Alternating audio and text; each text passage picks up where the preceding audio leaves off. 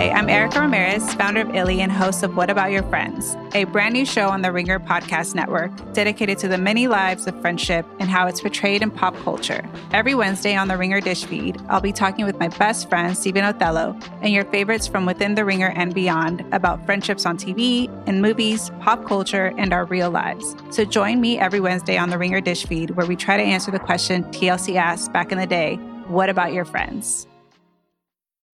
Apple Card is the perfect cashback rewards credit card. Earn up to 3% daily cash back on every purchase every day. Then grow it at 4.50% annual percentage yield when you open a savings account with Apple Card. Visit apple.co/card calculator to see how much you can earn. Apple Card subject to credit approval. Savings available to Apple Card owners, subject to eligibility. Savings accounts provided by Goldman Sachs Bank USA, member FDIC. Terms apply. At Walt Disney World Resort, magic is found in spontaneity, the unplanned, the unexpected, an inside joke born in the Haunted Mansion queue, a surprise Stitch sighting in Tomorrowland, watching fireworks from your room. These memories aren't made from predetermined plans, but manifested from simply being present and together in the most magical place. Find your moment at Walt Disney World Resort.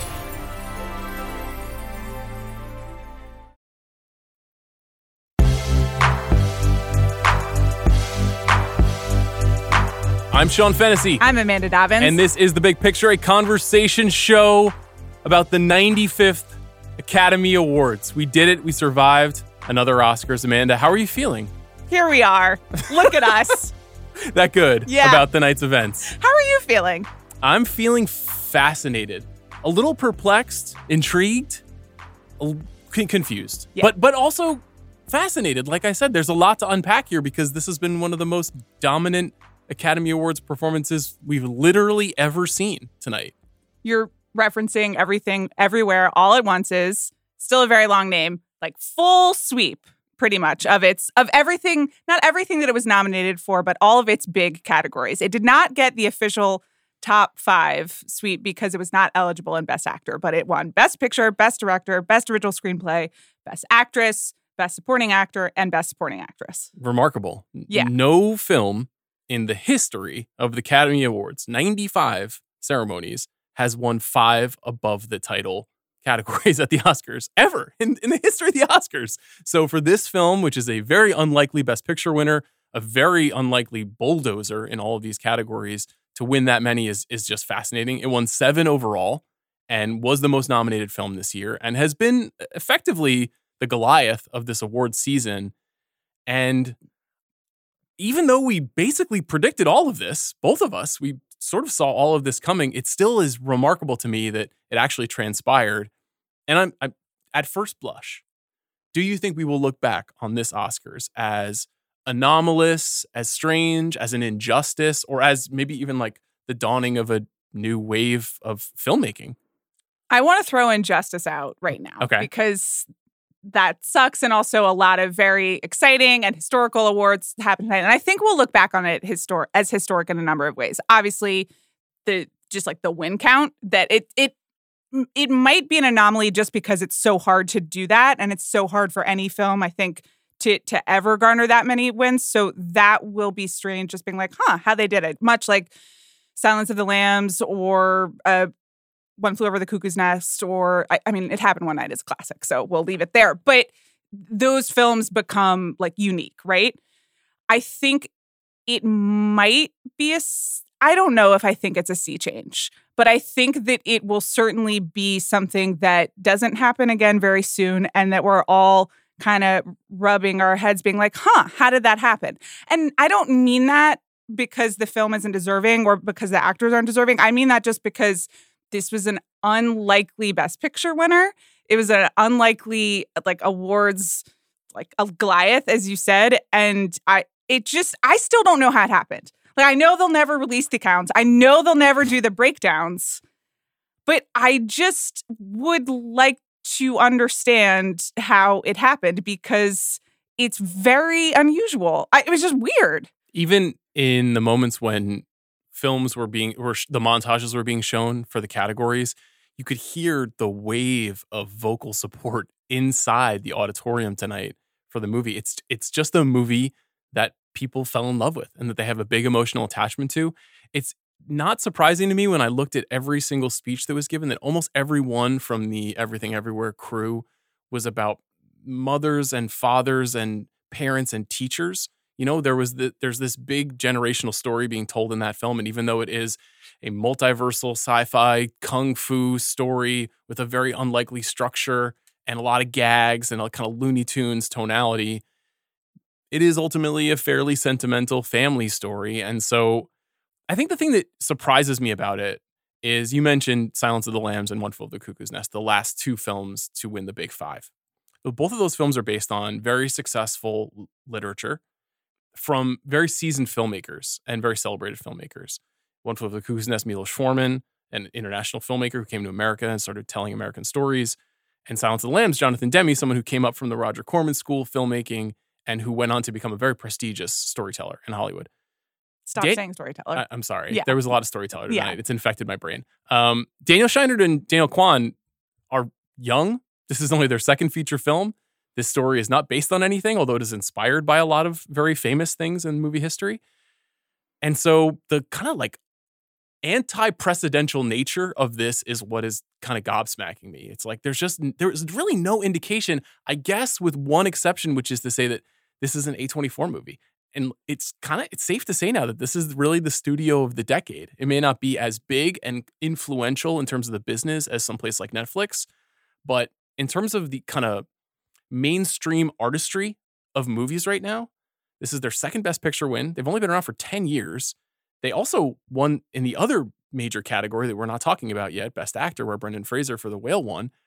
And so now it's like a studio and a series of young filmmakers, and many of the filmmakers who work for that studio are young, coming together to kind of usher in. I'm not sure that there's necessarily anything in common with the kinds of films that have been celebrated that the studio puts out, but it does feel a bit like a sea change to me. It does feel like there's a little bit of like an out with the old feeling. And I think that even the wins for Coda and Nomadland in recent history indicate like a kind of out with the old sensation. And I think a lot of that has to do with the Academy getting bigger and taste evolving and the Academy getting younger. But even still, I still can't get over 7 wins. No, I want to drill down on it. So what's your theory? You think it's younger people? Do you think it's people who are really jazzed about, like, is it all A24 film bros? Are there that many A24 film bros like out in the world? Like, I mean, that's what's so interesting is that even for people who are excited about a new direction for the Academy or for movies, or people who are like really moved by this family story, which is like it's a very broad is unfair, but a lot of people can access the essence of this story, which is about a mother and a daughter. And it's genre. And it's also a movie about liking stuff, which I know is like a thing right now. I mean, you and I like a lot of stuff too, even if we're like kind of jerks about it on the podcast all the time. But so it's about like, oh, I saw this and I like this and another thing and another thing. And in a very like young internet friendly language. So I understand all the different ways that it resonates for people, but I still, even with like 10,000 members in the Academy, can't like one-to-one trace this many votes of this many people who are so psyched about it and who have been for the entire season. Because that's the other thing is that like this was a foregone conclusion, which we can say now because it all happened. But like I think basically certainly since the PGAs, the DGAs, the SAG Awards, those were all the same weekend. But like really maybe like Golden Globes. You've been saying it for months. Like it was always the front runner. And that's a lot of people just sticking with it for months and months and months. How? I have a couple of theories. Yeah, who? So this film premiered at the South by Southwest Film Festival 1 year ago. The South by Southwest Film Festival is happening right now. Right. So the film was first seen by audiences a year ago. It premiered around the country the weekend before the Academy Awards, the Friday before the Academy Awards. So this movie has had a year to live in the consciousness. And we saw this even in some of the reporting from the last week. Academy members who watched the movie for the first time and didn't get it had a chance to watch it again. And then they had a chance to watch it even again because this movie has just been around for such a long time. So one small factor might just be people kept giving it another shot and kept looking at what the message is, what the artistry is, how it differs maybe from what their expectations are of a conventional Best Picture winner. That's kind of fascinating unto itself. And then This has something that a couple of the more recent dominant films don't have. The Artist had one acting win, but that's it. In fact, I think only one acting nomination for Jean Dujardin. That was a film that dominated at the Oscars. Prior to that, Slumdog Millionaire, one of the most dominant Oscar films in the last 50 years, also didn't have any acting nominations. Lord of the Rings: The Return of the King famously went 11 for 11, no acting nominations. Instead, with this film, you've actually had growing appreciation for Michelle Yeoh and growing appreciation for Jamie Lee Curtis and Kiwi Kwan, who has been the frontrunner for his race the entire season. And so increasingly, more and more people are seeing all of these participants in the film get awarded. And there's this kind of like, I don't know, this kind of runaway train sense of inevitability around the race, I think. I did feel this way even back in September. I was like, the vibes on this are just so obvious that A24 runs the best campaigns.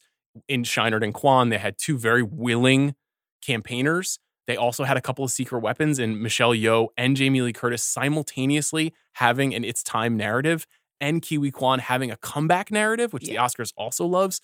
So you put all that stuff in a big stew and you get a best winner, I don't know, behemoth. It's a huge thing. The campaigning stands out to me, and I feel like whenever we say campaigning on this show, but in general, there's negative connotation to it. You know, a lot of jokes about she's running, and certainly there is like a truly like a criminal and horrific history associated with Harvey Weinstein that has just kind of like stained the whole thing. But on the flip side, you just have like a whole cast of people who seem like great hangs and are so excited to be there, and they worked everything. Like they went to every single luncheon, took every single gift bag, every single selfie, like in a really loving way, and seemed happy to be there.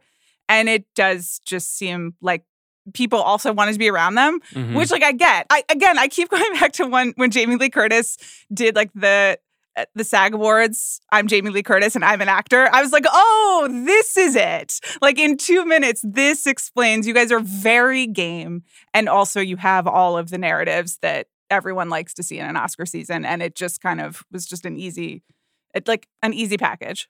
When we look back on it, unlike some of those previous juggernauts, do you think we'll say this is right? This film should have won 7 awards in the face of Tar, The Fabelmans, All Quiet on the Western Front, Top Gun Maverick. I mean, how many Oscars in history do you think were right? You know, like we never look back. Look back and say like, yeah, this was right, and this totally should have won, and this should have gotten anything. So no, of course not. But I don't mean that to take away from like the film's accomplishments or what it means to like to many people. That this movie won all these awards, that Michelle Yeoh won this award. Like, you know, it's great. So, no, we will be like, hey, Tar was pretty good. Like, hey, you know, remember Top Gun Maverick. But, you know, no one's ever happy. We're never happy. What do you think the effects are going to be on the Academy Awards in general? Like, do you think that they will be kind of meaningfully younger or more genre-oriented going forward? Or is this just kind of a perfect storm? You want to talk about the show? Do you think you can separate this from the show? Oh, that's really interesting. Okay, let's talk about the show because I didn't think it was a good show. No.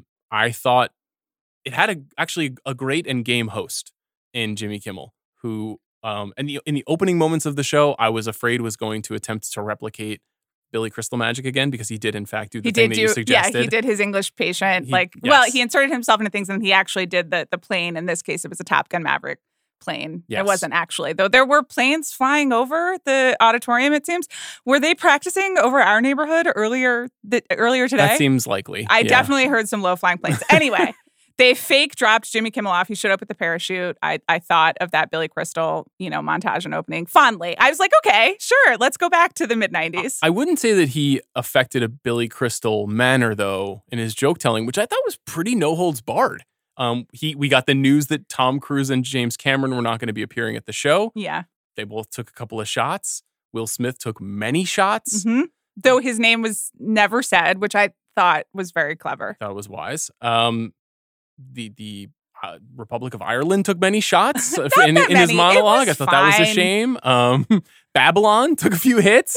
Just Hated to one hear or that. two. And the crowd was with them. The crowd like did the ooh, like that was a low blow. Yeah, that was a sad moment for the Hive. It was fine. But he came out swinging, I thought, in a good way. I thought not quite in like a Ricky Gervais, like pen dipped in acid way. It was in good fun, but it was sharp-tailed. And I thought that was good for the show. I thought it gave the show a little bit of vinegar, which it needs sometimes. And then when he wasn't around, I thought it was really quite drab. Yes. And very boring. Slow. Respectful to a point that meant just show death. It was really, at some point, I didn't know where we were. You and I started counting on our fingers how many awards yet hadn't been given out. Like you were yelling about Snapchat commercials. Like it was very, and that's before we even get to the commercials that were embedded in the show, which we'll get to. I just want to say I agree. I thought Kimmel was very funny to the point that you and I turned to each other and we're like, are we old now? Because we're just like, the host is landing all the jokes.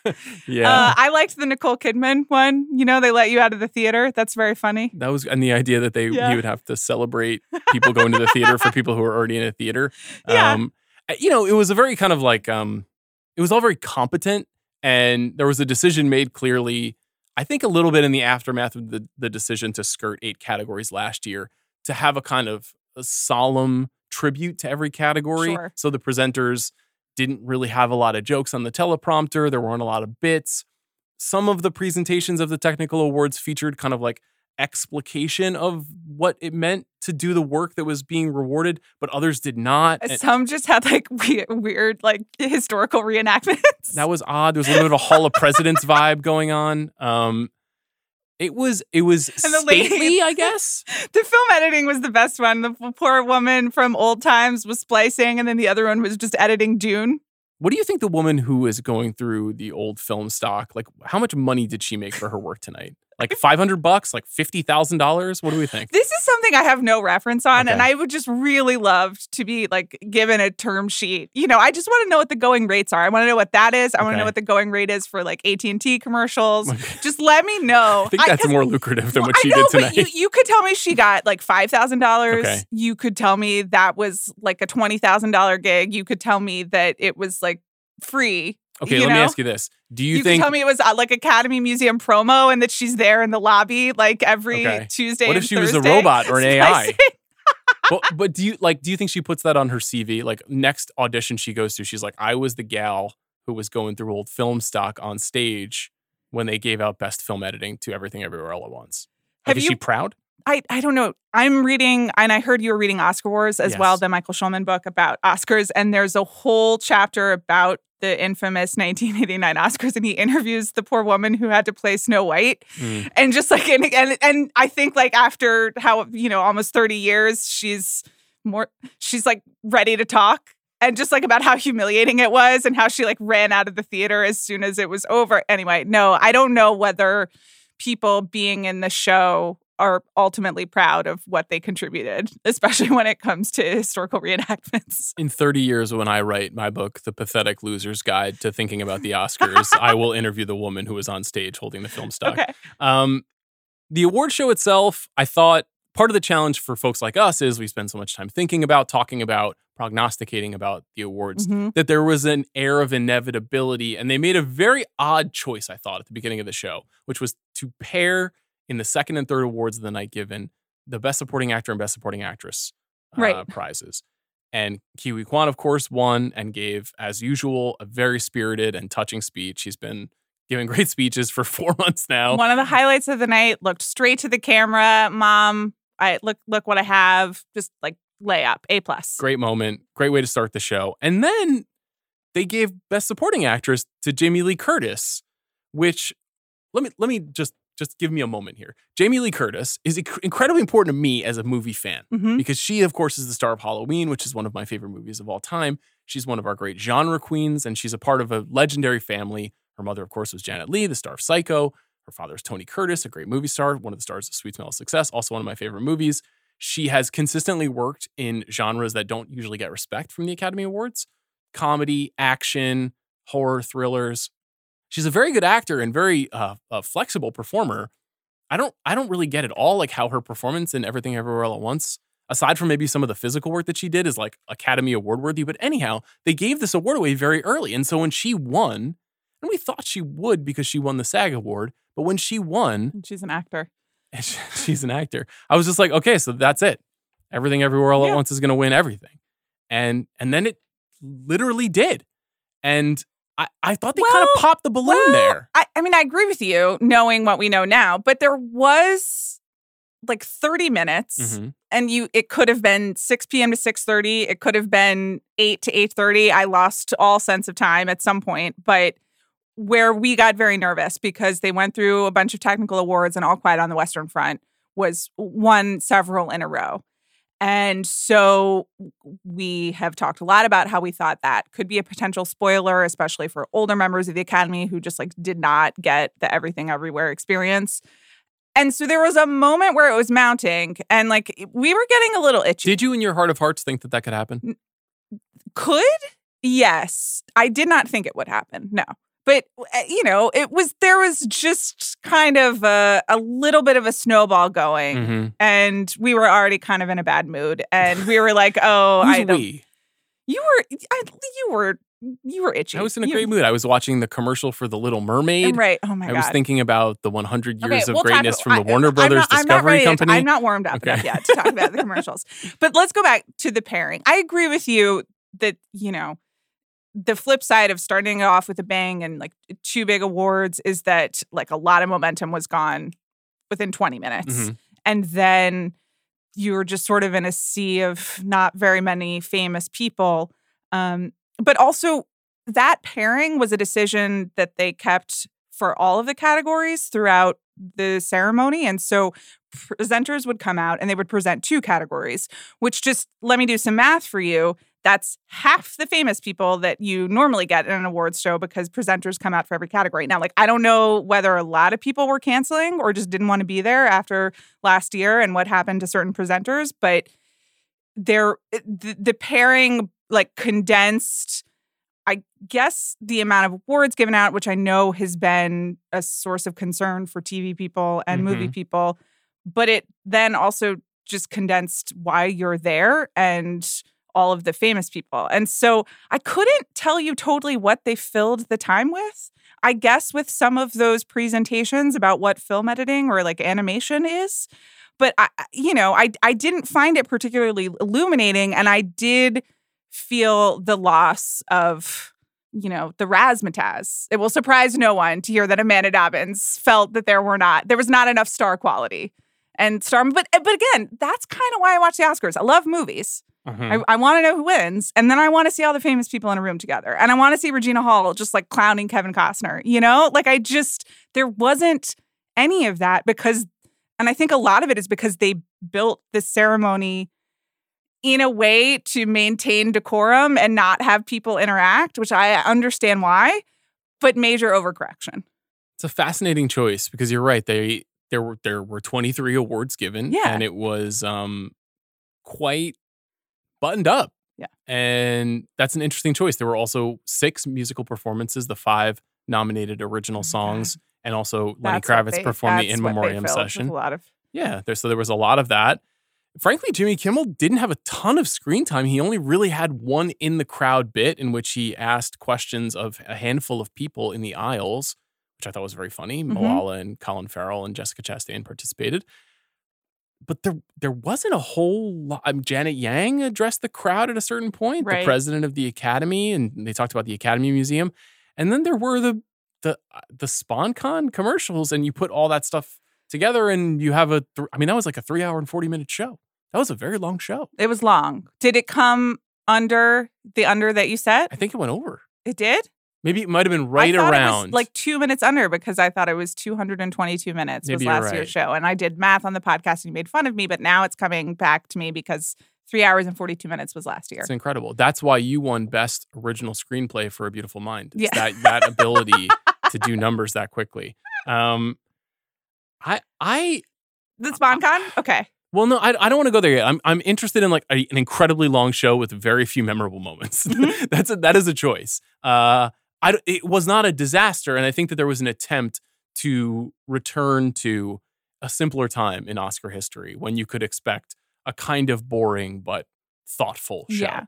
And this felt like that. It wasn't the legendary Alan Carr 1989 version of the show. It wasn't the Steven Soderbergh and Union Station version of the show. It certainly wasn't Will Smith slapping Chris Rock in the face version of the show. But the only thing to really talk about is the awards. I mean, there's just not a lot to hold on to otherwise. I thought the speeches were all lovely, pretty much. And there were no disasters, I think. Even sometimes there's like a short film acceptance speech that really goes off the rails, in like maybe a fun way or maybe a cringy way. But everyone was very prepared, which they were prepared because they had won everything else. And it was very predictable. And so you don't even get that moment of surprise and jubilation or of like, I can't believe this is finally happening, that kind of animate a lot of like the very memorable speeches. And listen, all these people won Oscars, and I'm happy with all 4 of the actor winners. I think they're all like deserving people who like have worked very hard. But I wouldn't say I thought Michelle Yeoh's SAG speech was just had that live TV moment. Yeah, her Globe speech too. The I will beat you up. Yeah, exactly. The Jamie Lee Curtis's SAG speech was I mean, and a lot of that's surprise, and it's not their fault that this was all kind of written out. But that's the other thing when you don't have those like completely transcendent speech moments, which I don't totally know we got. You're like, okay, this was nice. Like I watched everything that I thought was going to happen, and it happened very slowly. With the very slightly solemn, like fancy tone. I just think that the season is way too long. Yeah. And we have mentioned this many times. Last year the show happened in the last week of March. That was far, far too long. But even this year, March 12th, if you just cut a month, let alone, I mean, God, I would love for them to cut 6 or 8 weeks off, but just cut a month off and just run the show the weekend after the Super Bowl, which is what I've always suggested that they do. Okay. You call them every Monday after the Oscars, and you say... I call Jimmy Oscar, sure, and I'm like, Jim, good to hear from you. I've got some thoughts. There's at the Academy Museum, there's just a room that's like all the tapes of your voice. And Jimmy Oscar's on the other line, and he's like, I'm talking to a dead man. I just... There are way too many precursors now, and those precursors are too predictive of where things are going, and hive minds form. And we saw this happen with Coda, where for a solid month, it just felt like Coda. We saw this with Nomadland. For a solid 3 months, it felt like Nomadland. Parasite was a big surprise, but not the biggest surprise of all time if you were watching the precursors closely. So there's something happening where that exact feeling that you're talking about, that there was something, a sort of a more subdued nature in the speeches.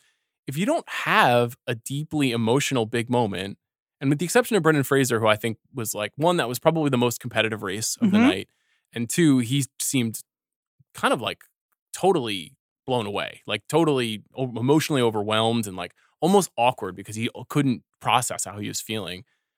Everything else just felt like a smaller version of something that we had seen before. That's just not good. Now, if this was the first you'd heard of Everything Everywhere All at Once, you might have been like, oh, cool. Michelle Yeoh, I like her. Crouching Tiger, Hidden Dragon. She's great. But most people who are watching at this point, and I think the show, in fact, was even kind of made for people who really care about the awards themselves, it diminishes their strength. And so it's kind of a paradox of how to make a good show. You want to be thoughtful and you want to be stately about the importance of recognizing great work in the field, but you want to have fun. And the fun can't all fall on Jimmy Kimmel throwing darts at famous people's eyes. There has to be like something else for us to latch onto. And so I just felt like it was missing that something else. There were a handful of exceptions. For me personally, the most successful presentation of an award was Best Cinematography, which for a couple of reasons. One, I care about that award. I think it's interesting. But more so because Michael B. Jordan and Jonathan Majors, who are starring together in one of the most popular movies of the year, presented the award, and Michael B. Jordan directed that movie. And so you got the sense that he was authentically interested in communicating to the audience, here's something really interesting that Spike Lee did. Here's something really interesting that Orson Welles did as a filmmaker. Now, it's pretty pointy-headed, geeky stuff, but it's Michael B. Jordan telling you about it. That's a way to get younger people interested in what actually happens with movies, and also let Jonathan Majors tell a few jokes at the same time. I know it's hard to do. I know not every movie can beat Creed 3 and come out at the exact right time for the Oscars, but I wish that the awards were just a little closer to that. Listen, historically, two movie stars who are in a movie together presenting is like how the Oscars was made, and it was great. And I guess the problem now is that they don't make enough movies with movie stars. It's, so they just can't populate it. Though, like, at this point, if they wanted to send all the damn Avengers out, at least I'd be like, ooh, it's Chris Evans, Like, there were missed opportunities. Speaking of synergy. But I liked the idea of the cinematography presentation. Like, it didn't totally land for me. I mean, they had to deal with the weird prop of the giant camera that was like in front of them. And then, the expository dialogue. It was like very written in a way that didn't They're all written. It's in a teleprompter. I know, but some people can make it sound like banter, and some people are like doing the transitions. When you're editing something and there's just like the transition sentence that like sticks out like a sore thumb, and it's like, fix that because that's annoying. Yeah. No one fixed them. That's okay. I like that they tried. Well, whatever. You brought it up. I'm sorry, fascinated. Do you not want my notes? No. It's you. So you preferred Elizabeth Banks and the Cocaine Bear. That was really the segment that you enjoyed. The one that felt a little more loose. I'll tell you. Listen, I did not enjoy the foam Cocaine Bear. I honestly thought that bear looked better than the bear in Cocaine Bear, which is tough when like all her whole material was about like, this is what it could have looked like. And I was like, that would have been a better movie. Anyway, she was selling her bit, but I do think it says something about like the presenter like stretch that they were in, that the poor woman like barely had a voice, and they couldn't get a replacement. Like that was it. My read on that was that she was like, you will pry this presentation of an Oscar from my cold dead hands, no matter what my voice sounds like. And I don't blame her. Like, you know what? We can overrule this because like we have a lot of power. Like it's just like we're desperate for someone with a recognizable name to go out with this bear. It's going to be okay. Elizabeth Banks will get her revenge when she wins 7 Academy Awards for Cocaine Bear next year, which is going to be very exciting. What else? Were there any other awards presentations that you thought at least were interesting? It's so funny. There's like just not a lot to hold on to on this show. Yeah. I mean, I'm trying even to remember. They did makeup and hairstyling, and they did costume. That was the costume design was the one surprise, true surprise. Yeah. And Ruth Carter won again for a Black Panther film. She won previously 4 years ago for the first Black Panther film. And I think we both picked her as should win, and had no expectation that she would. So that was exciting. And she dedicated the award to her mother, who died recently. Away. Yeah, so that was lovely. Yes. Mother's clearly a theme of this year's show. But I mean, that was probably the only award that I was authentically surprised by, which is not great. My beloved Babylon went over 3. You were really angry. What? And you turned to me and you were like, never go with your heart. That's literally what you said to me. Yeah, well, I do believe that. And then about Bobby all was things. like on the other end of the couch, just being like, no. Bobby was like, Justin Hurwitz is a master. And I was slowly, quietly nodding. Babylon didn't do well. Got made fun of by Jimmy Kimmel. Lost all of its awards. Margot Robbie had to present a commercial. It just wasn't great. The intro joke, you got to look at it as like just happy to be included. Like you're big enough to be, the butt of a joke. Mm-hmm. Okay? Mm-hmm. Like Steven Spielberg and his relationship with his mother was also the butt of several jokes. So like that's what you're on. That's a good level to be on. I don't know what to say about Margot Robbie introducing a Warner Brothers commercial. Let's hold it. We're going to keep holding the commercial conversation. 2 other notable things that happened. Among the most nominated films this year were The Banshees of Inisherin, Martin McDonagh's film, and Elvis. Yeah. And your beloved Austin Butler. Mm-hmm. And neither of those films won an award. They did not. They were shut out. Yeah. Which I would not have guessed. In fact, we picked a couple of films, a couple of categories for Elvis, and I came very close to picking Carrie Condon, and a lot of pundits were going with Carrie Condon late breaking because she won the BAFTA, and of course she didn't win. Jamie Lee Curtis won. But those are 2 of the more celebrated movies of the year from big studios that a lot of people agreed on. Nothing. Do you think the Elvis thing was just a plant now? Like someone planted that one thing, like Academy screening going crazy. And it's just like 2 p.m. on a Saturday free screening of Elvis. Yeah. And they just like drove all the so then dipshits like me can repeat that on podcasts. And then people just lost their damn mind just being like, well, I mean, I never actually thought it was going to win Best Picture. I thought it. I mean, Baz Luhrmann tends to do well below the line. Sure, right? He has great crafts and his films always look good, but was not to be. Yeah.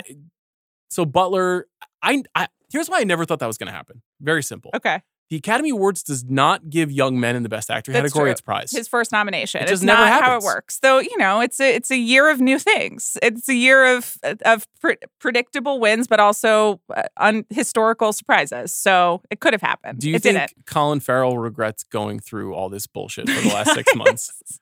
I don't know. Maybe He won nothing. He won nothing. Yeah. Maybe he enjoyed the travel. Okay. And some of the parties. Mhm. He got to meet Ana de Armas. He loved Blonde, That's you right. know? So there was that. We all got to be a part of that moment. Yep, good point. He brought one of his sons to the Oscars, which Yeah. is a very sweet thing to do. Are we 100% sure that wasn't just some boy? I'm not. Okay, I have okay. not actually verified it. Okay. And maybe he'll get nominated again. Like, I think he was a good sport. He played along, you Okay, know? okay. He played the game. A lot of people were rooting for him. Mhm. So maybe that means that he'll be back. This episode is supported by H&R Block. Working moms have way too many to-dos. Switch to H&R Block and have an expert do your taxes for you. Block guarantees 100% accuracy and your max refund or your money back. And with their no surprise guarantee, you'll always know the price of your tax prep before you begin. You can even meet with a tax pro in a Block office or online from home. So take a breath, moms. This tax season, it's better with Block. Make an appointment at hrblock.com. All tax situations are different. Not everyone gets a refund. Limitations apply. Description of benefits and details at hrblock.com/guarantees. This episode is brought to you by Empower. You got money questions like, can I retire early? What are my best savings options? Can I afford to pay for my kids' education? Luckily, Empower has all the answers. With Empower's real-time dashboard and real live conversations, you get clarity on your real-life financial goals. So join 18 million Americans and Empower What's Next. Start today at empower.com. Tap the banner or visit this episode's page to learn more. Sponsored by Empower, not an endorsement or a statement of satisfaction by a client. This episode is brought to you by Lululemon. Guys, if you're ready for a new pair of pants, try one of Lululemon's ABC pants. They're made to make you look and feel good. And there's lots of different styles to choose from. My favorite, because I walk around LA every day, I like the joggers. I'm not jogging, I'm just walking fast. But if you're working out, I would try them out. And if you want something a little sleek, maybe business-like, maybe try the ABC Slim Fit trouser. But I am a joggers guy. Once COVID happened, I was just like, I want to wear jogging pants and joggers and all kinds of soft pants as much as I possibly can, especially when I'm working out. Ultra comfortable and versatile. ABC pants are really in a league of their own. Buy a pair right now at lululemon.com. I was going to ask you what was your favorite pairing of presenters, but I think I know. Right. Yeah. Obviously, Hugh Grant and Andie MacDowell. Okay. So 4 weddings and the funeral reunion. And Hugh Grant, after one of the most astonishing red carpet interviews that I have ever witnessed, and I had blocked it out of my mind till now, and so I'm reliving it physically. Please explain it, because it was extraordinary. Hugh Grant was interviewed by Ashley Graham, the model, influencer, entrepreneur, I think. Yeah, she has Sure. swimsuits. Keep adding slashes. What else does she do? She's a mom. His mother, she You had know? twin boys Yeah. recently, so thoughts and prayers. She's a red carpet presenter now. So now she's a red carpet presenter. Hugh Grant clearly has no idea who Ashley Graham is. And Ashley Graham has pre-written questions that were written by someone who has no idea who Hugh Grant is or how he interacts with people. And he was just not playing the game at all. And things really started devolving when he was asked an anodyne question of what's it like to be here? And he, he calls it, he's like, it's like a whole sea of humanity. He's like, it's like Vanity Fair. And he's making a literary or whatever reference. And she's like, oh yeah, Vanity Fair. That's where we have the party later on. And then that was blood in the water. Yeah. And then it devolves. The answer to who are you wearing was my suit. suit. The follow-up question was who made it? My tailor. It just kept going. They didn't cut away. The telecast that needed poor more of woman this energy. Needed that earpiece, and no one helped her. Yes, it was a true man down situation. Anyway. They needed to get Ashley Graham off the screen Anyway. immediately. He was taking no prisoners. Cut to walks out with Andie MacDowell, his co-star. And I think he must have ad-libbed it. It didn't seem like it was written. He definitely did. And Because nothing else was funny that was said by a presenter. He does an incredibly charming bit about, we're here for 2 reasons. One is to talk about the value of moisturizer. And he says that Andie MacDowell uses one, looks amazing. And I am basically a scrotum. So it was delightful. And then they presented production design, and Babylon didn't win. Yeah. You popped my balloon with that. I don't think I even really had a best presenter. I will say when Morgan Freeman and Margot Robbie came out together, Sure. I thought, oh, wow, that's an unusual pairing. I wonder what they're doing out here. What are they going to present? Because they didn't explain it ahead of time. And then behind them, billowing on the big screen, we saw the legendary Warner Brothers logo. Yeah. And then they proceeded to talk about the studio Warner Brothers. You want to start here? You don't want to start with Disney? I don't, because this one was actually worse and weirder, and I don't understand it. Okay, we can start with The Little Mermaid. Melissa McCarthy and Halle Bailey came out and presented a trailer for their new film, The Little Mermaid, which is a live-action remake of the Disney classic.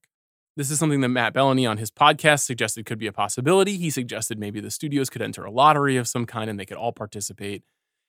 This show is telecast on ABC, which is, of course, owned by the Disney Corporation. The Little Mermaid is a Disney movie. It was a truly synergistic sponsored content moment. Mm-hmm. We watched the trailer of the movie, which I did not think looked very good. I thought it looked absolutely terrible. And we were like, okay, that's pretty lame. They put a trailer in the middle of the show that came directly from the company that put on the show. I wasn't like appalled by that because it's like, that's biz. That's Hollywood, you know, like they're going to sell their stuff. I don't, that's not confusing to me. But when you and I do an ad read or I don't know. Yeah. When you do an ad read for Ozempic, are you fully behind it? All right. We're not going to play the Ozempic game on this podcast. Okay. You can, Jimmy Kimmel was willing to. I know, that's the Patreon. But in our line of work, when you do sponsored content, you have to label it as sponsored content. Right. And they came out and they started giving a very serious speech to the camera about the power of storytelling and, you know, worlds beyond and what community can bring you and blah, blah, blah, blah, blah. And then there's like this like creeping realization that they're introducing a trailer. But they never say, this is a trailer for our movie, The Little Mermaid, which is made by Disney, which owns ABC, which is the network that you are watching this Oscars on. Like, they didn't do any of it. Like, where is the FTC? You have to label this shit on Instagram. This is how Andrea Riseborough got in trouble. And now the Academy is like, no problem. Like, here you go. Whatever. I'm just saying, I would be mad. There's probably some backroom politicking that is behind all this, and I'm sure we'll see some reporting. Right. But, you know, the ABC's contract with the Oscars runs through 2028. There's been some speculation over the last year that they would try to find their way out of that deal. Also, linear television is going the way of the dodo. Sure. We've been told over and over again, ratings don't even matter anymore. Everybody's Right. streaming everything. There was no way to stream the Academy Awards. Is that right? So, you know, I wonder if this was like a, please stick around. Please pay us out for the remaining 4 years on our contract in this lucrative deal that we signed 5 years ago. Sean, when you post your Blu-ray player Lil Spawn cons on your Instagram, you have to post ad on it. You know that. And if you're subject to those rules, then so are the rest of the I don't post any Spawn. I'm only spawned by Paul Schrader's movies, all right? There's no Spawn going on here. That'd be incredible if you became like an influencer and started doing Spawn con. For but lonely men about films only from the Paul 1970s. Schrader. Yeah, that's beautiful. I take your point. Anyway, I'm just saying. I was hoping that moment would dawn a series of trailers. Now, honestly, even if it was like 5 Disney trailers, if it was a Star Wars trailer, a Marvel trailer, something else, I would have been like, this is cynical as hell. But at least it's a spotlight because it's the biggest audience of movie watchers that you're going to have on television that is not sports all year long. So I would have at least understood the impetus for that. Sure. But what followed, what I was talking about earlier when Morgan Freeman and Margot Robbie came out, is one of the weirdest things I've ever seen. And I really don't understand what happened. And I'd love to hear the story of what happened, which is that Warner Brothers Discovery, which is not owned by the Disney Corporation, and is in fact a company that is going through this like complicated identity as it transitions to this new ownership group. And, you know, there was a joke made about the cancellation of Batgirl, and a lot of shows have been canceled, but also is like the home of the Warner Brothers Film Studio and HBO, 2 of the most like platinum brands in the history of entertainment. There was just a commercial about how awesome Warner Brothers movies are. It was just a montage of great films. And there's no questioning the fact that those films are great. And in fact, it recalled a montage akin to what I like about the Oscars, where they say like, hey, don't you like movies that are like this, that are from 1946? and I usually do. But this one was in service of a studio, but no other studio got a chance to spotlight their past or future. Why? What happened? What was that? I mean, that's another question. I was like, when is Universal going to get their moment? Apple, like Netflix, this seems like very strange. I have absolutely no idea. I don't like either of them. Like, as I said to you, like, this is the Oscars. It's not a fan convention. Like, I do think that there is a meaningful difference. And I do think that there's a way to celebrate movies without turning like into Comic-Con or whatever. Mm-hmm. And I was completely turned off by it. Like, it's just like the blatant selling of it. There is even a difference to me between like showing all of your trailers during the commercials. Totally. That would be normal. And they did that however many years ago with West Side Story. Mm-hmm. I think that was during the Soderbergh Oscars. So right. there's precedent, but like that's fine.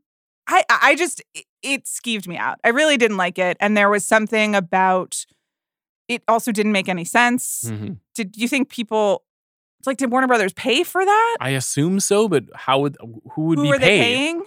ABC, the Academy. I find the whole thing incredibly confusing, and it runs counter to like some conventional thinking that is emerging about marketing in general around movie projects. Because, you know, one of the reasons why Margot Robbie was there was because she's starring in Barbie, and Barbie is a big film for the studio. Barbie was in the montage for half a second. Was in the montage. Now the way that we get movie marketing communicated to us, it's more like, don't do anything until like 8 weeks out because people have goldfish memories and you can't take too long. Whereas, you know, when we were growing up, we would start to see advertising campaigns for films that were coming out like 9 months from then. And so if it was just like brand management laundering by way of the Academy Awards, I find that deeply strange, kind of problematic. I'm a little loath to use that word, but just kind of problematic in the ecosystem of Hollywood. Like, how did they earn the right to have that plum spot right in the middle of the show? It was like right at the hour and 20-minute mark. I'm confused. It did have some sort of Warner Brothers 100 branding to it. Mm-hmm. And Disney ran a commercial during the commercial break about its Disney 100, but then used its SponCon time to air a trailer. Was it a historical justification? I mean, it didn't. I'm not justifying it. I thought it absolutely sucked, and it's weird. I mean, that might have been the explanation that the Academy would claim to, which is to say that this is one of the most celebrated studios in Oscars history, and maybe 90 years from now, sure, A24 will get a similar perch. But I don't know. To make it about something that is happening presently, I just found it to be very strange. Any other notable "what the hell was that" moments on the telecast? You want to talk about the musical performances? I just don't think that this is a useful category at the Oscars. Mm-hmm. I'm sorry. Like, it was very cool that Rihanna was there. She looked beautiful. I can't imagine being pregnant that soon again and then also performing in front of millions of people twice. She's Rihanna. Like, of course she is. Like, she's better than all of us, but still pretty amazing. I don't know why they had to have a close-up on Lady Gaga like that. I thought that was intense. But, you know, I like Top Gun Maverick. That was a good movie that there wasn't very much of in this awards show. Why did Lady Gaga do VH1 Storytellers at the beginning of that song? My take, well, I mean, that's because she's Lady Gaga. I don't know. Does she usually do that? Well, on the Academy Awards, where she was like, I need to explain to you why this is a song that truly means something to me that was paid for by Jerry Bruckheimer. She always needs to tell you how whatever she's about to sell you is the most personal thing that she's ever done and means a lot to her. That's part of the Lady Gaga magic. I mean, but come on. Should I do that before every pod? She did that a lot with Shallow. I want you guys to know that this podcast every time. about Shazam! Fury of the Gods means a lot to me personally. Yeah, fuck yeah, you got to see it. This is a movie podcast. I mean, I know, but you had kind of moved it down the spreadsheet, and I was like, oh. What do you think? You're exempt from watching Shazam 2 just because Zachary Levi said some dumb shit in public? No. Okay. All right. Let's put a pin in that.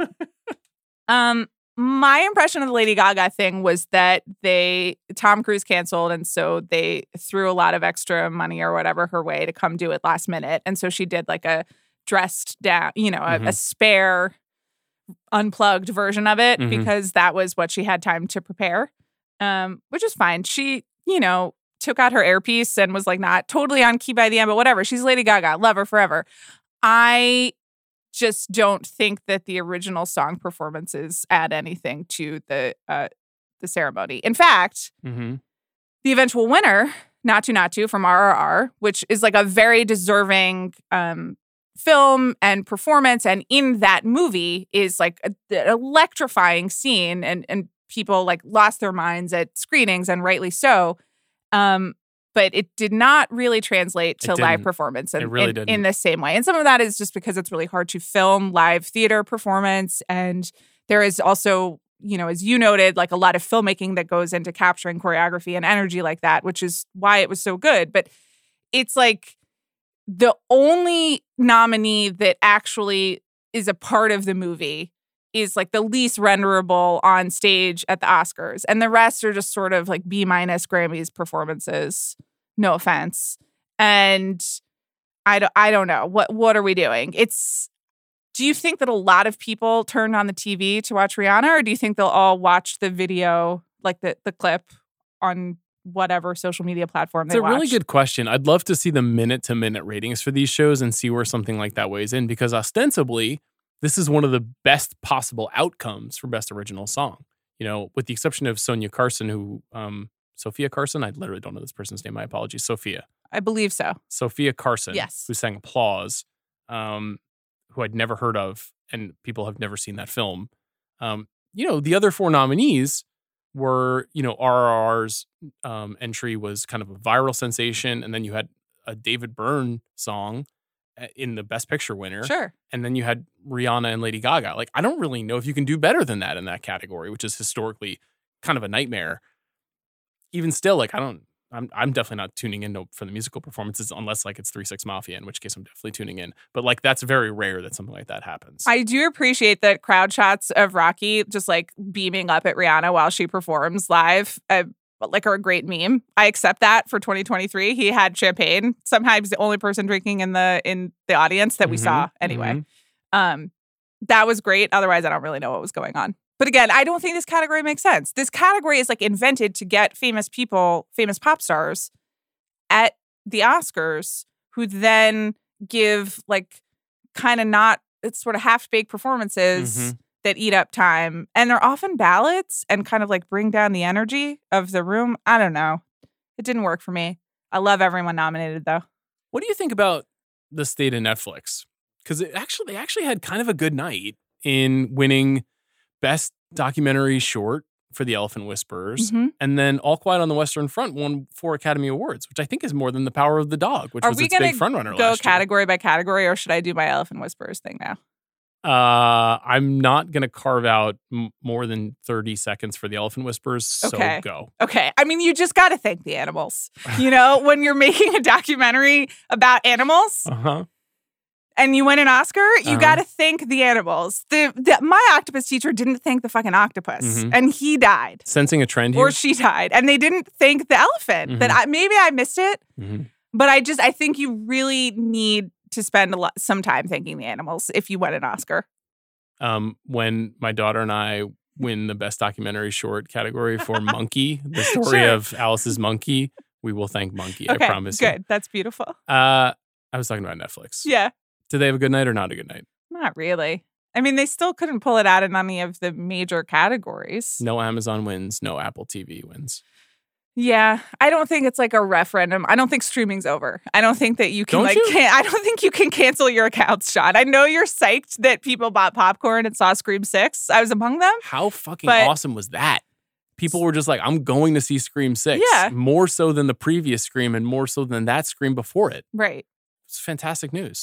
It's great. Yeah. And John Wick 4 is still 3 hours long, so I'm still Hell yeah, it is. I'm still really mixed on the return of Get in line for another round of popcorn and run it back. Yeah. So I don't think that this means that you're never going to watch a movie on Netflix again. No, but I do that's wonder. That's not what I mean. I think it's notable though. No, of course it is. Like if I were them, I might just give up. I know they can't. Like I know that it would be hugely embarrassing, but they're not going to give up. But I wonder if this year was instructive in a way. And Amazon not even being like in the conversation at all is fascinating, in the kind of changes that they've made as a streamer. Apple, of course, had this like kind of blip moment with Coda, and I'm not sure if they'll ever be able to replicate that because it was so unusual. Right, except they have a Martin Scorsese movie coming this year. That's very true. That's very possible. I don't know. Are you just like you're underselling that because you didn't get it in the auction? Is that what this is? No, I'm underselling it because they gave Marty his big moment already. And as we saw with Steven Spielberg tonight, Sure. the Grandmaster getting his big moment doesn't usually get a second big moment 15 years later. Fair enough. But you're right, it will be in contention. Netflix is going to have movies in the pipeline for the next 2 years that are going to compete for Oscars, but it feels like the industry has shifted a lot. And it felt like the streamers were the dominant spenders and kind of purveyors of Oscar gold. And now you've got, and All Quiet did pretty well, but All Quiet was kind of Netflix's like third or fourth choice when the year started. And it turned out to be its frontrunner. So I'm trying to figure out like where those companies fit in the firmament. I mean, we're celebrating 100 years of Warner Brothers on the telecast. We're not celebrating what Netflix or Amazon did for the movie business. Right. And it feels like there's a little bit of a rejection of some of that stuff right now. I think so. It does seem like a little bit year to year. And, the last 2 years, we've just been like, oh, wow, streamers and, streaming movies. And the 2020 obviously being the exception where all of it was streaming because of the world at large. But I think the consistent thing is that Netflix just has not won Best Picture Oscar, despite the millions and millions and millions of dollars that it's spent. And all the different mutations that we've seen of being like, okay, well, now it's like, a reactionary academy, and now it's really a forward-thinking academy, and now it's young, and now it's international, and like everything is different except that people don't want to vote for Netflix movies. Sorry, but it's true. What'd you think about Navalny winning Best Documentary? I thought that was a very affecting speech. It was accepted by the director, but then by Navalny's wife and with his 2 children behind him. And she is obviously also like a very gifted communicator as well. And that situation is very fraught. But she just spoke directly to him. He's in solitary confinement still. So I think we both chose that. It won at the PGAs. But I do think that was a memorable moment. What else? What else did we miss? You want to talk about Ciao Papa? You want to sing Ciao Papa again? Ciao Papa, mio Papa. This was the first award. Yeah. Guillermo del Toro's Pinocchio won Best Animated Feature. Congratulations to you. And he stood on ceremony and said, we must stop disrespecting animation and we must think of it as a significant art form. Okay. And take it seriously. Sure. And we must also find a way to wend fascism into all of our storytelling. And he succeeded. He won, which was a huge moment. That was a Netflix win as well. That's true. And a film that they very effectively campaigned because Guillermo del Toro went to every single event and crushed it. Because they literally named it Guillermo del Toro's Pinocchio. It was right there in the title. The only other prize that I really appreciated was Best Adapted Screenplay. We both picked Women Talking and Sarah Polley for our predictions, and she won. And she gave a very good speech, and that felt like the only win that didn't seem to be part of like a narrative. Every other win seemed to be kind of like rejecting or celebrating something, and Women Talking, this was its, one of only 2 nominations that it had. It had won a couple of precursors, so it's not like it was very difficult to predict, but there was certainly a part of me, that was the one, I think I might have even said it to you while we were watching the show. I kind of feel like All Quiet on the Western Front's also going to get in here. And if it gets in here, there's going to be some kind of awkward, like, is this actually going to win Best Picture stuff that you were referring to earlier? And it didn't. Sarah Polley won. Sarah Polley, of course, celebrated actress and writer-director and thought gave a very good speech. And all the fans of the film Go around the world were cheering loudly when she won, which was very exciting. Sarah Polley's great. Do you want to talk about Tom Cruise not showing up? Yeah. What do you think happened? I think he decided that he was not going to win anything. Mm-hmm. And but Top Gun Maverick won Best Sound. That's true. But I think Tom Cruise decided that Tom Cruise, was not going to win anything and that he might take a joke or two that he did not want to take. And so he bailed. Don't you think? I do. And I did, I caught the L. Ron Hubba Hubba line from Jimmy Kimmel. Yeah. I thought it was disappointing that he didn't come. Kind of lame. I'm sure that the work on Mission Impossible 8 is very hard and very intensive. And will never end. And it's just like become his life. I get it. There's a lot of commitment needed there. His work is his life. Yeah. I think you're right that he identified that he wasn't going to win Best Picture and he wasn't nominated for Best Actor. That's certainly how it reads, Yeah. But he has been a participant in award season. He went to the PGAs. He went to the Academy Luncheon. He did some of the stuff that you do. He went on to Jimmy Kimmel Live. He was present during this award season in a way that he has not been present in Hollywood in a long, long time. And so for him to not be sitting in the front row, I just thought it was weird. You made one of your prop bets was, will he be sitting in the front row? And you were like differentiating between like the front row and the third row of like whether he would be willing to put him. So you identified like that this is not a person who puts himself in uncertain or unmanaged situations. You think he heard the pod and he was like, Sean's right. We got to abort. I don't think that he's ever heard any of our podcasts because I'm still waiting for my cake. He's a power user. We're getting to 500 million on his back. Okay. Thank you so much, Tom. There is like a very small percentage of me, like 2% of me, that is kind of like respects him being like, fuck you. Like, you're not going to give me anything and not nominate me. Like, I'm not coming. Like, I still have that power. You want me and I'm not going to be there.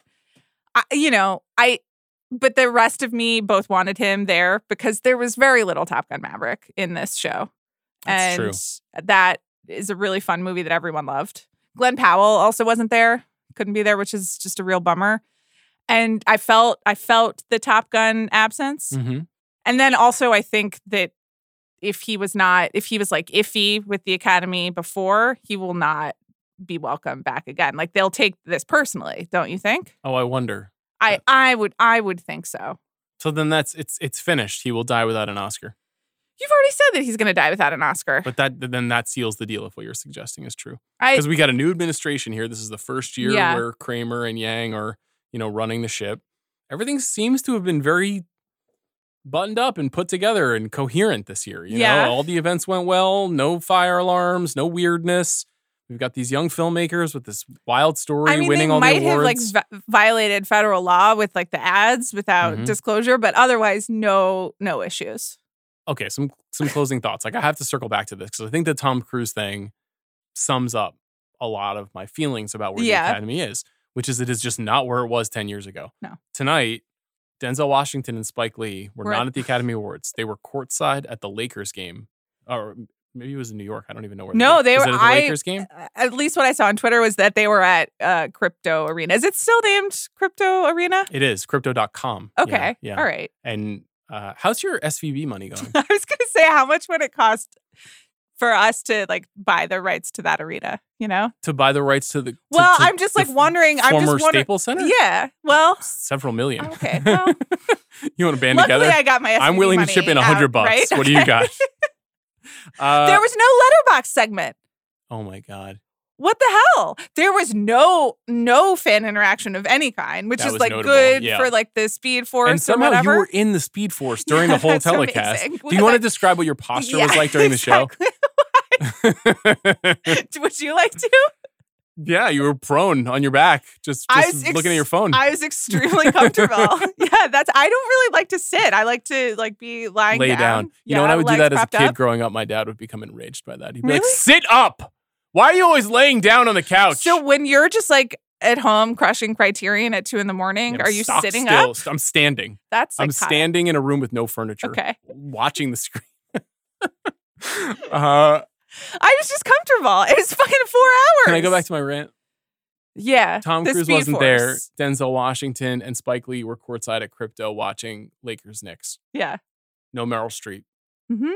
Forget about Jack Nicholson. The old guard is gone. Yeah. Steven Spielberg was there, and I almost felt bad for him. And he was not in the front row. It was like they invited Grandpa to the party. I say that with no disrespect. He's a legend and one of my favorite directors. But it was like he had no chance to win. Jimmy Kimmel made fun of his parents' trauma. And then we never heard from him again. And as a child of divorce, that one was still a little close to me. Yeah, I wasn't ready. I was like, I'm working through this. I didn't enjoy Jimmy. that. Yeah, I didn't enjoy that. It just feels like we're in a different era, and that a lot of these people, and some of them are, wonderful. It's like, Janelle Monáe and Pedro Pascal and people that I really like, and I like seeing in movies and TV. But when we have remarked upon things like that in the past, where we've been like, it's missing the star power, or, lamenting how things have maybe moved on. Like now it's officially clear. Like it is a new generation. And in some cases it's like, Barry Keoghan and Florence Pugh and Lady Gaga and Rihanna. And like these people are the Academy now. But in other cases it's like, this feels like it's missing a little bit of heft. And I don't know. Sometimes you have a filmmaker like Chloe Zhao, who's like, or Barry Jenkins, who's like very serious, very thoughtful. And you were like, this is a real voice of a generation kind of filmmaker.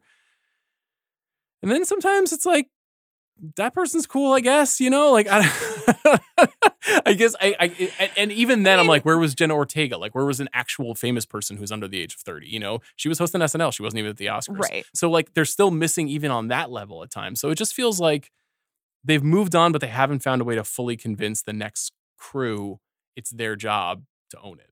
I think that's true. Do you think you agree with that? I do think it's still, it was a strange year in movies. It was Top Gun.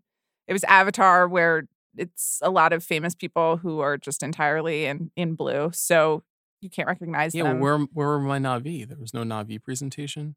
I mean, Zoe Saldana and, I know, right. And Sigourney Weaver were there, yeah. And Big Jim was not there for his visual effects award. That was painful. Yeah. But otherwise, like a strange year and not exactly like a movie star year in that old sense. And it takes time for the new generation, especially when they all have to be superheroes. And then also, I do feel like this ceremony was just so self-conscious about last year's and just so desperate to not mess up and to put out all the fires and to walk the line and not make anyone mad. And so you can't go for any of like the big splashy things. I do also wonder how many people were just like, no, thanks. I don't really need to be a part of this anymore as a result of last year. So we did will win and should win as a preview conversation. So final question for you.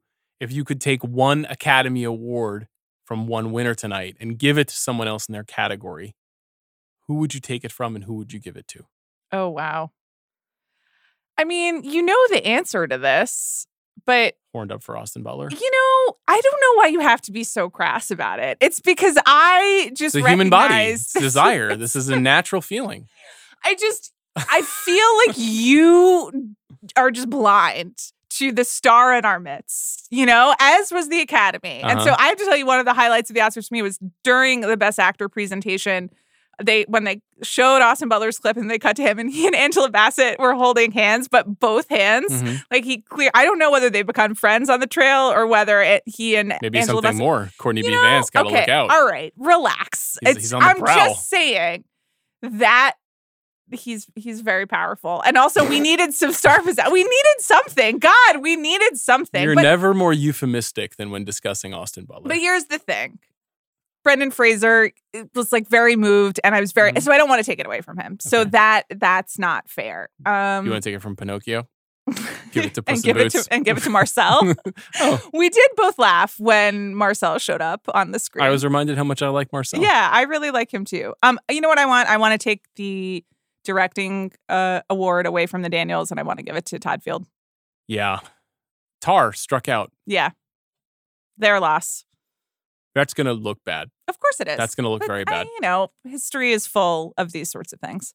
It's too bad. For me, I would take the Best Score Oscar away from Volker Bertelmann, who scored All Quiet on the Western Front. Yeah, who, while I think that was an effective choice for that film, definitely just listened to a lot of PlayStation games from 2003 to compose that score. And I'm going to give it to Justin Hurwitz, who should have it for his work for the film Babylon. Yeah. Which is a movie I enjoy quite a bit. Any other thoughts? Are you happy that we've done this yet again? I always like watching the Oscars with you. Oh, that's not. Why? What is it about me? Well, because you irritate me. Oh, we never litigated the montages. And we didn't do any of our prop bets. I don't want to extend this forever, but... I think we exceeded the number of Will Smith jokes. Yes, I think we exceeded the number of montages by proxy. Right. But you were at one point trying to claim that every single clip package that was rolled out during the Oscars was a montage. Unfortunately, you failed to realize that the presentation of the Best Picture nominees would all be montages. Yes, but that I don't think that you were very clear on the terms of your betting. Well, so unfortunately, didn't read the fine print. In Vegas, does it come with fine print? Because I actually always read fine The print. house always wins. Keep that in mind. Okay. If I set those bets.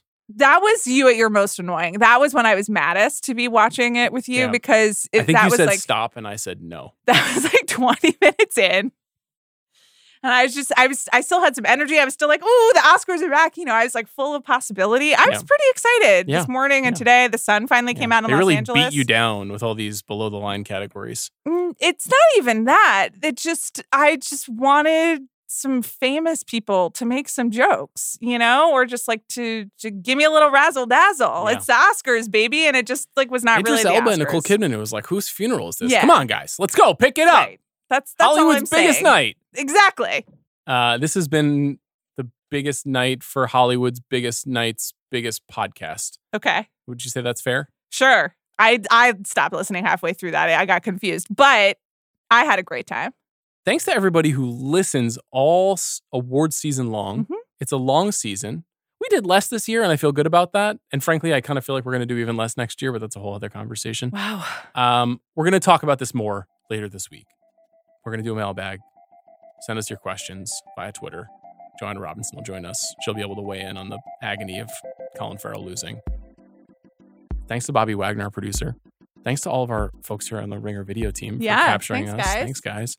And thanks for listening again throughout this incredible season of weirdness. We'll see you soon.